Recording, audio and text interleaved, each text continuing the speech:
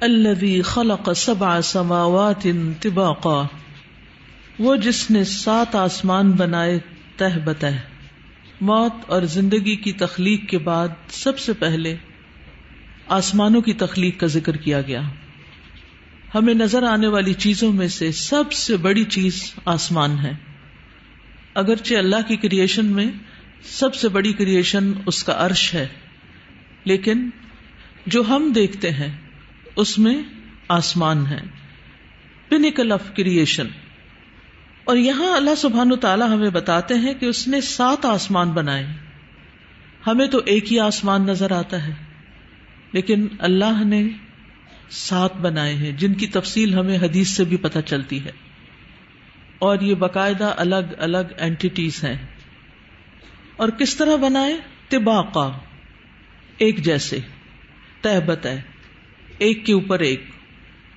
طباق کے کئی معنی بتائے جاتے ہیں، ان میں سے ایک معنی ایک دوسرے کے متشابہ، متحد اور متشابہ، یعنی جب ایک چیز دوسری چیز کے مطابق ہوتی ہے، اس پہ فٹ بیٹھ جاتی ہے، تو اس کے لیے طباق کا لفظ استعمال ہوتا ہے۔ اور دوسرا معنی ایک دوسرے کے اوپر، یعنی ہر ایک آسمان کے اوپر دوسرا آسمان ہے، آسمان کے اوپر آسمان، یعنی ایک آسمان، پھر دوسرا آسمان، پھر تیسرا، پھر چوتھا، پھر 5واں، پھر چھٹا، پھر 7واں۔ بلندیوں کا اندازہ کیجیے اور اللہ کی قدرت اور اس کی تخلیق کی عظمت کو دیکھیے۔ حدیث سے جو ہمیں پتہ چلتا ہے 7 آسمانوں کے بارے میں، مالک بن صعصع کی روایت ہے، وہ کہتے ہیں کہ نبی صلی اللہ علیہ وسلم نے فرمایا، میں ایک دفعہ بیت اللہ کے نزدیک نیند اور بیداری کے درمیانی حالت میں تھا، یعنی سوتے جاگتے کے بیچ میں تھا۔ پھر آپ صلی اللہ علیہ وسلم نے 2 آدمیوں کے درمیان ایک تیسرے آدمی کا ذکر کیا۔ فرمایا کہ میرے پاس ایک سونے کا تشت لایا گیا، تھال، جو حکمت اور ایمان سے بھرا ہوا تھا۔ میرے سینے کو پیٹ کے آخری حصے تک چاک کیا گیا، پھر میرے پیٹ کے اندر کے حصے کو زمزم کے پانی سے دھویا گیا اور اسے ایمان اور حکمت سے بھر دیا گیا۔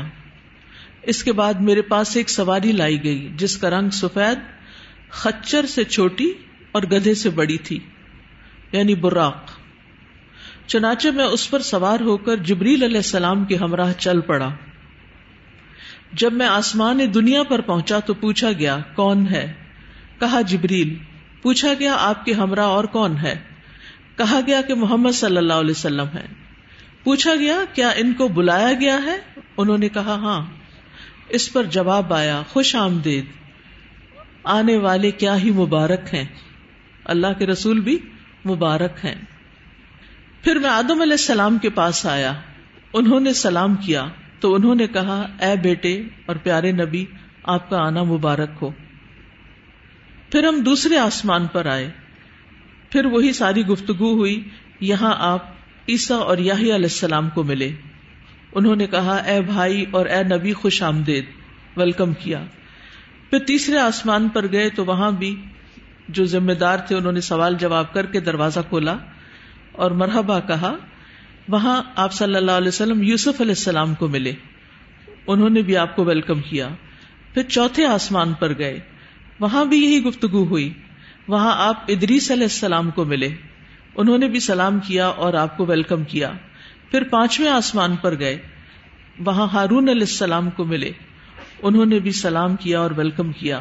پھر 6 آسمان پر آئے، وہاں موسیٰ علیہ السلام سے ملاقات ہوئی، اور پھر 7ویں آسمان پر آئے اور وہاں ابراہیم علیہ السلام سے ملاقات ہوئی۔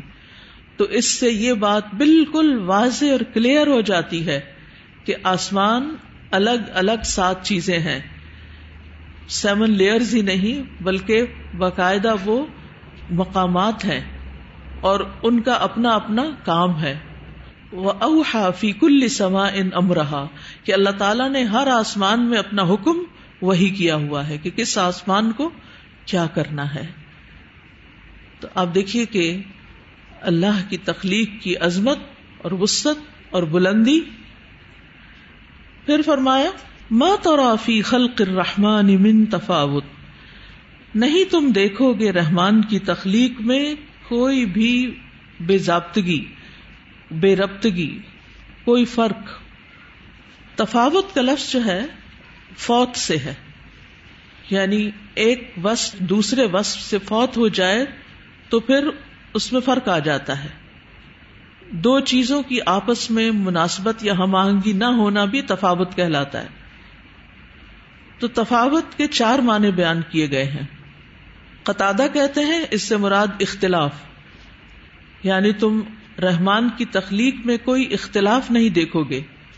سدی کہتے ہیں کوئی عیب، یعنی وہاں کوئی عیب نظر نہیں آئے گا تمہیں. ابن عباس کہتے ہیں کوئی تفرق نہیں، یعنی ان کے درمیان کوئی فرق نہیں. اور ایک معنی یہ بھی کیا گیا کہ لا یفوت بعضہ بعضا، کہ بعض کو ختم نہیں کرتا، یعنی وہ ایک دوسرے کے لیے نقصان دہ نہیں.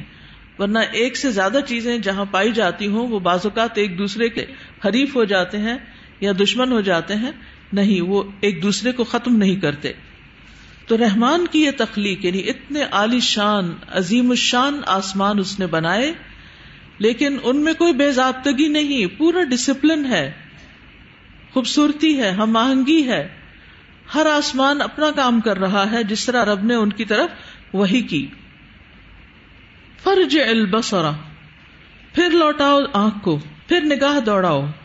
ہل تری من فطور، کیا تمہیں کوئی شگاف نظر آتا ہے، کوئی رخنا نظر آتا ہے، کوئی دراڑ، کوئی ٹوٹ پھوٹ. یعنی اتنی بڑی چیز ہو کہیں تو کوئی نقص ہو.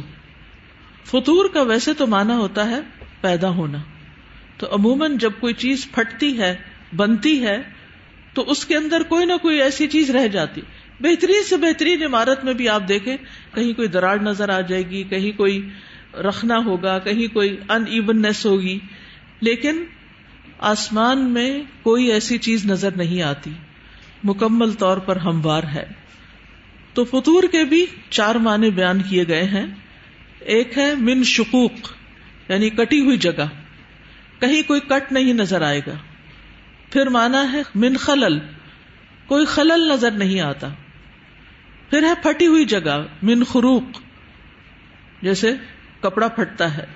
پھر من وہن، کوئی کمزوری. یہ ابن عباس کا قول ہے کہ کیا تمہیں کوئی کمزوری نظر آتی؟ کہیں ہوتا ہے بعض اوقات کہ چھت ساری اچھی ہوتی ہے مگر ایک حصے میں کوئی ویکنس رہ جاتی ہے، وہ نرم ہوتی ہے یا نیچے کی طرف ہوتی ہے، سارا پانی وہاں جمع ہو جاتا ہے، پھر سیپیج ہو جاتی ہے اور خرابی پیدا ہو جاتی ہے. لیکن آسمان میں کہیں کوئی خرابی نظر نہیں آتی. فرمایا فرجع البصر، پھر دیکھو، پھر دیکھو. کیونکہ بعض اوقات کسی چیز کو جب پہلی دفعہ دیکھا جاتا ہے تو انسان اتنا امپریس ہوتا ہے، اتنا اوور ویلمڈ ہوتا ہے کہ وہ اس کی صرف اچھی چیزیں دیکھ رہا ہوتا ہے. پھر جب دوسری دفعہ دیکھتا ہے تو غور سے دیکھتا ہے، تنقیدی نظر سے دیکھتا ہے، کوئی نقص عیب تلاش کرنے کی کوشش کرتا ہے تو کچھ نہ کچھ ڈھونڈ ہی لیتا ہے. یعنی کسی بھی چیز کو آپ دیکھیں تو آپ اس میں دوسرا نقطہ نظر بھی دیکھ لیتے ہیں، لیکن آسمان میں ایسا کچھ بھی نظر نہیں آتا. اور اللہ تعالیٰ فرماتے ہیں وَجَعَلْنَا السَّمَاءَ سَقْفًا مَحْفُوظًا، ہم نے آسمان کو ایک محفوظ چھت بنایا، اس میں کوئی شگاف ٹوٹ پھوٹ نہیں. اور شگاف ایسی دراڑ کو کہتے ہیں جس کی چوڑائی لمبائی کی نسبت بہت کم ہو. پھر فرمایا ثُمَّ ارْجِعِ الْبَصَرَ، پھر نگاہ دوڑاؤ. کرتین، بار بار، جسے ہم کہتے ہیں نا اگین اینڈ اگین. کرتین ویسے تو تسنیہ کا صیغہ ہے، لیکن یہاں پر 2 بار دیکھنے کی بات نہیں ہو رہی، بار بار دیکھنے کی، یعنی بار بار، جیسے انگریزی میں اگین اینڈ اگین. تو اگین اینڈ اگین کا مطلب 2 دفعہ دیکھنا نہیں ہوتا، اس کا مطلب ہے کئی بار دیکھنا. یعنی جتنی دفعہ دیکھنا چاہتے ہو دیکھو، اور جس چیز سے دیکھنا چاہتے ہو دیکھو. نتیجہ کیا ہوگا؟ ينقلب الیک البصر خاسئا، تمہاری نگاہ تمہاری طرف ذلیل ہو کر لوٹ آئے گی، تھک کر واپس آ جائے گی. یعنی تمہاری نگاہیں تھک جائیں گی. خاصے تھکی ہوئی، منقطع دھتکاری ہوئی. وہو حسیر، اور وہ ذلیل و خوار ہوگی، تھکی ہوئی ہوگی.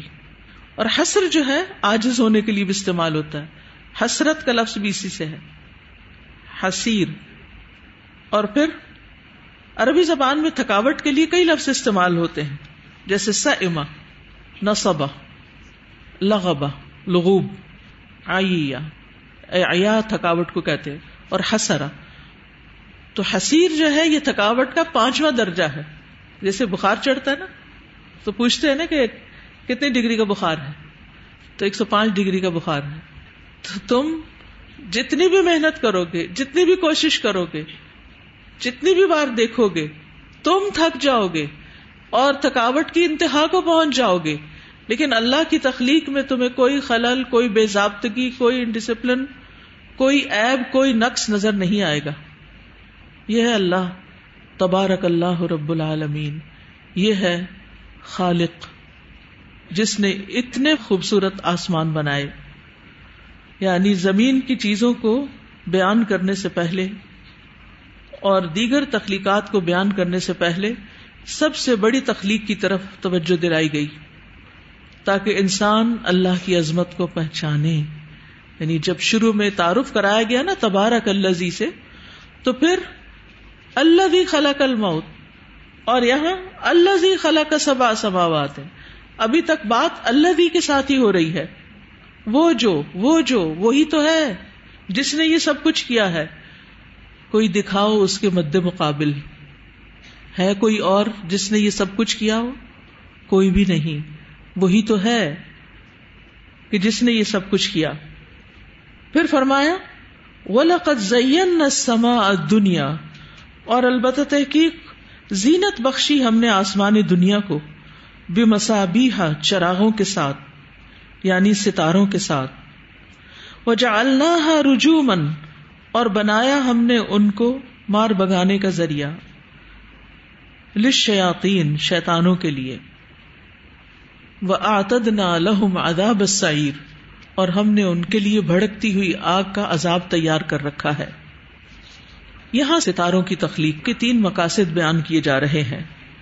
جب آسمانوں کا ذکر آیا تو پھر آسمانوں کی خوبصورتی کا ذکر بھی آیا، اور آسمانوں کی خوبصورتی کس کے ساتھ ہے؟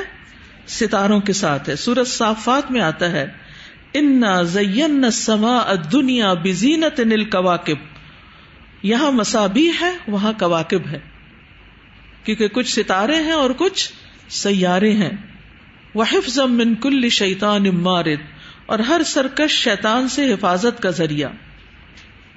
اور مصابیح کا لفظ جو ہے یہ صبح سے ہے. صبح کا مطلب ہوتا ہے روشن ہونا، اسی سے صبیح صبیحہ نام بھی ہے، اور صبح بھی اسی سے ہے.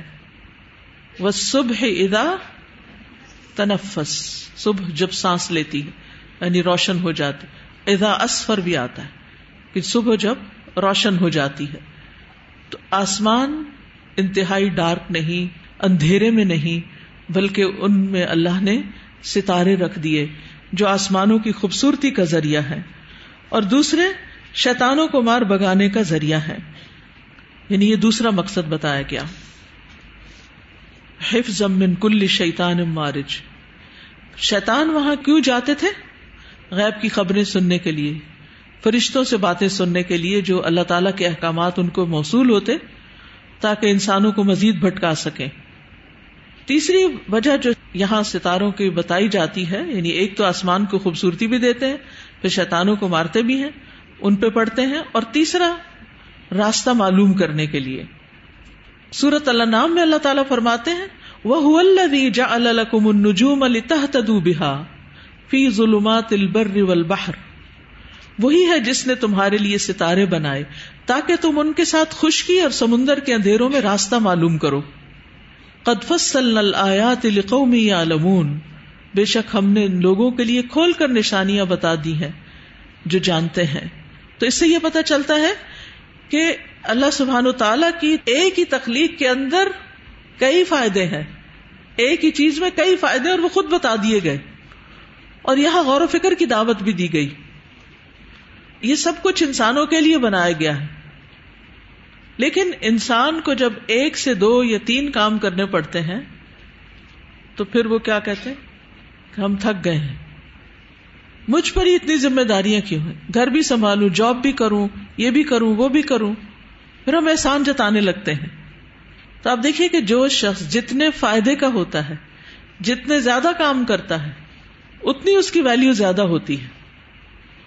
اور جہاں تک اس بات کا تعلق ہے یعنی ستاروں کا، بظاہر ستارے بکھرے ہوئے نظر آتے ہیں، لیکن کبھی آپ نے دیکھا غور کیا اندھیری رات میں کہ وہ یوں بکھرے ہوئے نہیں ہیں بلکہ ایک جھرمٹ کی شکل میں ایک اجتماعی زندگی گزارتے ہیں، اور ان کا حسن بھی ایک اجتماعیت کے اندر ہے. اور یہ جمع ہو کر کیا بناتے ہیں؟ کہکشاں، گیلیکسیز بناتے ہیں. اور پھر ہر گیلیکسی یا کہکشاں کے اندر ایک وقت میں کئی ملین سے لے کر ٹریلین ستارے تک ہوتے ہیں ایک گیلیکسی کے اندر، اور ان کا جو فاصلہ ہے یہاں سے وہ ہزاروں نوری سال پر مبنی ہوتا ہے. لائٹ ایئرز، یعنی جتنی تیزی سے لائٹ ٹریول کرتی ہے وہ کئی ہزار سال تک وہ لائٹ ٹریول کرتی رہے تو وہاں جا کر وہ ملتے ہیں. اور پھر یہ کہکشائیں بھی ایک آدھ نہیں ہے، یہ بھی لاکھوں کی تعداد میں، ملینز اینڈ ٹریلینز کی تعداد میں ہے. اور پھر بعض کہکشائیں جو ہیں وہ بعض کے ساتھ مل کر ایک کلسٹر بنا لیتی ہیں، گروپ بنا لیتی ہیں، اس سے اور بھی زیادہ خوبصورتی نظر آتی. اس وقت آپ دیکھیے کہ ناسا کی برکت سے، یعنی ناسا کے جو فائدے، برکت فائدے کے معنی، آپ ڈیلی امیجز دیکھ سکتے ہیں جو اوپر سے آ رہے ہوتے ہیں. بلکہ میں چاہوں گی کہ آج اگر آپ کمپیوٹر پہ بیٹھیں یا آپ کے فون میں کوئی ایپ ہے یا نیٹ پہ جا کر ضرور دیکھیں ستاروں کو، گیلیکسیز کو، کہکشاؤں کو، ان کی تعداد معلوم کریں تو آپ کی حیرت گم ہو جائے گی کہ اتنا کچھ کس نے بنایا اور وہ کون ہے. اس سے اللہ سبحانہ وتعالیٰ کی عظمت کے احساس میں، جو کہ ان آیات کا اصل مقصد ہے کہ انسان اپنے رب کو پہچانے، اس احساس میں ایک شدت واقع ہوگی. کہا جاتا ہے کہ جولائی 2007 میں 1 ملین گیلیکسیز کے امیجز ہبل ٹیلیسکوپ کے ذریعے لیے گئے. ملین گیلیکسیز کی فوٹوز بنائی گئی. ہماری جو کہکشاں ہے جس میں ہمارا یہ سولر سسٹم وغیرہ سب کچھ موجود ہے، اس کو ملکی وے بھی کہتے ہیں. اور اس میں کئی 100 بلین ستاروں کے علاوہ اتنی کثرت سے گیس اور دھول اور غبار ہے جو کئی بلین مزید ستارے بنا سکتی، یعنی اس کے اندر مزید پوٹینشل. قرآن مجید میں آتا ہے نا وَالسَّمَاءَ بَنَيْنَاهَا بِأَيْدٍ وَإِنَّا لَمُوسِعُونَ، کہ اس کو اللہ تعالیٰ وسعت دے رہے ہیں. تو ستارے مرتے بھی ہیں اور بن بھی سکتے ہیں. اور ان کے بیچ میں بلیک ہول بھی ہے، اور اس کا جو ماس ہے وہ سورج سے 4 ملین مرتبہ زیادہ بڑا ہے. اور ایک گیلیکسی یا کہکشاں جس کا وجود عرصہ دراز سے ہے، اس کا نام GNZ11 ہے. یہ کہتے ہیں کہ 400 ملین سالوں سے مشاہدے کے مطابق یہ کائنات میں موجود ہے. یعنی اس کی ایج جو بتائی جاتی ہے 400 ملین ایئرز بتائی جاتی. اللہ سبحانہ وتعالی خالق ہے، هو الاول والآخر، اس سے پہلے کوئی اور نہیں تھا. ہم ٹائم کے اعتبار سے امیجن ہی نہیں کر سکتے کہ کب سے یہ سب کچھ بنا ہوا ہے اور کب سے اس نے یہ سب کچھ بنایا ہوا ہے. اور یہ تمام کہکشائیں جو ہیں یہ مل کے گروپس بناتی ہیں، سپر کلسٹرز بناتی ہیں. اور 3 طرح کی شکلیں ہوتی ہیں ان کی. ایک اسپائرل ہوتی ہیں، ان میں نئے ستارے وجود میں آتے رہتے ہیں. ایک الپٹیکل ہوتی ہیں اور ایک ارریگولر ہوتی ہیں. کہا یہ جاتا ہے مستقبل میں کہ کچھ بلین سالوں کے بعد یہ ستارے یا تو کم ہو جائیں گے، یہ سب بلیک ہول میں گر جائیں گے، یا عظیم ٹکراؤ کے بعد جھڑ جائیں گے. وَإِذَا النُّجُومُ انتثرت، جب ستارے بکھر جائیں گے. اس وقت وہ آپ کو کلسٹرز کی شکل میں نظر آتے ہیں. خوبصورتی ان کے اندر ہے. یہ جو کہا گیا نا بار بار نظر دوڑاؤ، قرآن مجید میں آتا انظروا ماذا فی السماوات والارض، انظروا دیکھو ماذا فی السماوات، آسمانوں میں کیا ہے. کہ لیکن ہم تو گیجٹس میں ہی بیٹھے رہتے ہیں، آسمانوں پہ کہاں دیکھیں گے، کس وقت دیکھیں گے، کب دیکھیں گے. کب کوئی شعوری کوشش کی یا کم از کم چھت پہ جا کے دن کو یا رات کو غور و فکر کیا. زیادہ زیادہ بادلوں کے اندر کچھ تصویریں دیکھ لیتے ہیں اور پھر وہ نیٹ پہ ڈال دیتے ہیں، یہ دیکھو اللہ لکھا ہوا ہے اور یہاں محمد لکھا ہوا ہے. بس یہ کچھ نظر آ جاتا ہے ہمیں، اس سے آگے کچھ اور نظر نہیں آتا. جب قرآن میں کوئی حکم آ جاتا ہے تو علماء کے مطابق اس پر عمل کرنا فرض ہوتا ہے. جب یہ کہا جا رہا ہے انظروا دیکھو، تو اب آپ نے کیا کرنا ہے، دیکھنا ہے. ماذا فی السماوات، کہ آسمانوں میں کیا ہے. وہ دیکھیں گے تو پھر خالق یاد آئے گا پھر جو سبحان اللہ نکلے گا وہ سبحان اللہ سبحان اللہ سبحان اللہ کی طرح نہیں ہوگا، وہ واقعی سبحان اللہ دل کی گہرائیوں سے نکلے گا. اور اس ایک دفعہ سبحان اللہ کہنے کی جو ویلیو ہوگی وہ 1000 تسبیحوں کی بھی نہیں ہوگی. تو انظروا ماذا فی السماوات، ایک دفعہ نہیں بار بار دیکھو. اور آپ سب پلازے میں ناسا کی جو تصویریں ہیں ان کو دیکھو، کوئی ٹیلیسکوپ نہیں اور کوئی طریقہ نہیں تو پھر نیٹ پہ جا کے دیکھو، کچھ تو دیکھو. آج چاند بھی دیکھنا ہے، چاند دیکھنے کی بھی تیاری کر لیں اور دعا بھی یاد کر لیں کہ اللہم اہلہ علینا بالامن والایمان والسلامۃ والاسلام. 2-3 دعائیں ہیں تو اس کو بھی دیکھنے کی کوشش، کیونکہ بعض اوقات ہم ایک دوسرے کو میسج کر رہے ہوتے ہیں، فون کر رہے تھے، وہ چاند نظر آ گیا، ہاں وہ کیلیفورنیا میں نظر آ چکا ہے. آج میری بیٹے سے بحث ہو رہی تھی، کہہ رہے تھے چاند تو نظر آ چکا ہے، روزہ کیوں نہیں رکھ رہے؟ تو میں نے کہا یہ بحث قیامت تک ختم نہیں ہو سکتی. میں نے کہا کیلیفورنیا میں ہو سکتا ہے اس وقت ظہر کا وقت، لیکن میرا وقت نہیں ہوا، میں تو اپنے وقت پر ہی ظہر پڑھوں گی. اینی ہاؤ، تو انظروا ماذا فی السماوات، تو سورج بھی ہے چاند میں، اور سورج نیکڈ آئی سے نہیں دیکھنا، کہیں بینائی نہ چلی جائے. اور چاند کو بھی دیکھو. تو یہ 3 مقاصد جو ہے ستاروں کے، یہ قرآن نے ہمیں بتا دیے، لیکن لوگوں نے اس کے علاوہ کچھ مقاصد بنا لیے ہیں. کوئی بتائے گا وہ کون سے؟ قسمت کا حال معلوم کرنا. ستارے کیا کہتے ہیں؟ کون کون دیکھتا ہے؟ ہاروسکوپ ایک، بس ایک نے سچ بولا. کون کون دیکھتا رہا ہے؟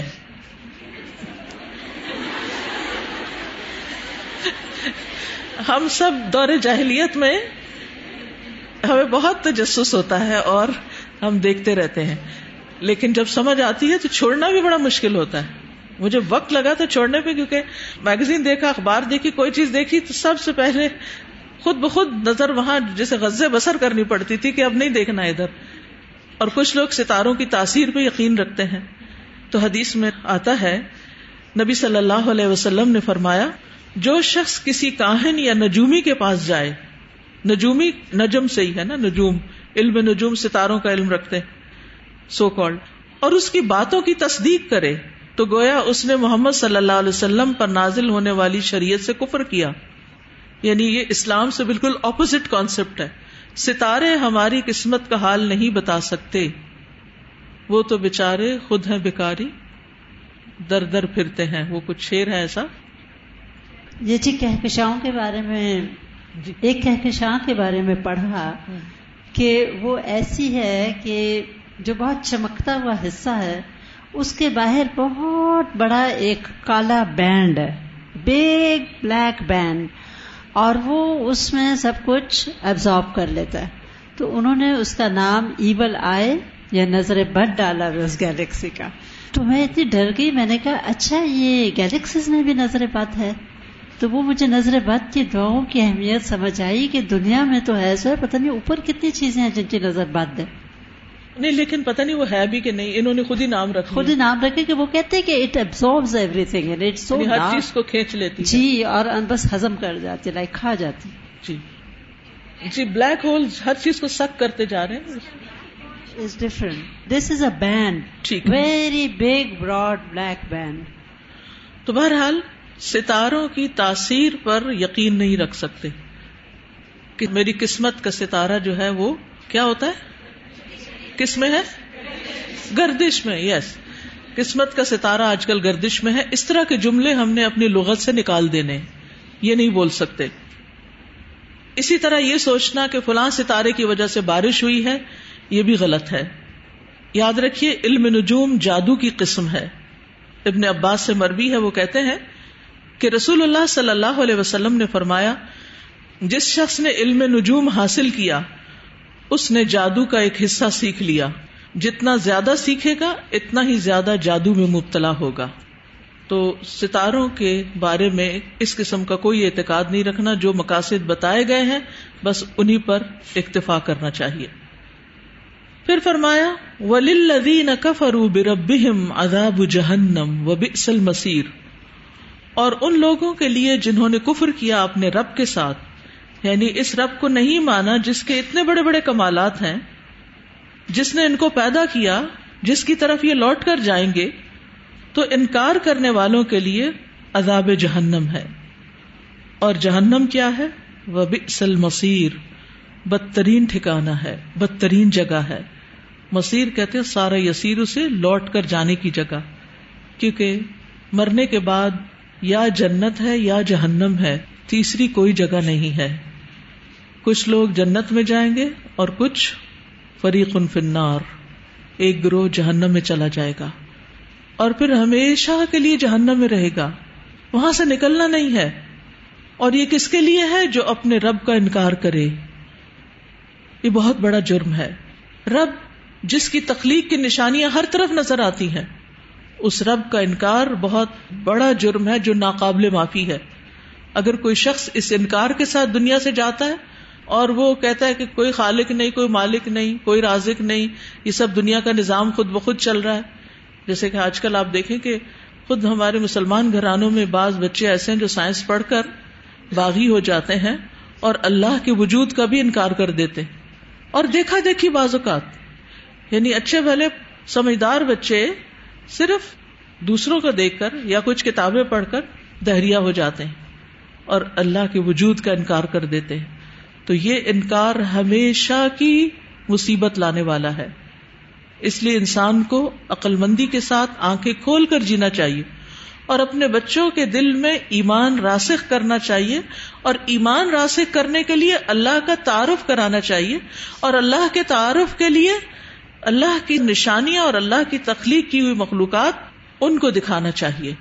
انظروا ماذا فی السماوات، کہ یہ آسمان خود سے نہیں بن سکتے، یہ زمین خود سے خود نہیں بن سکتی، یہ ستارے یہ تین کام خود سے خود نہیں کر سکتے، انہیں یہ کام سونپے گئے ہیں.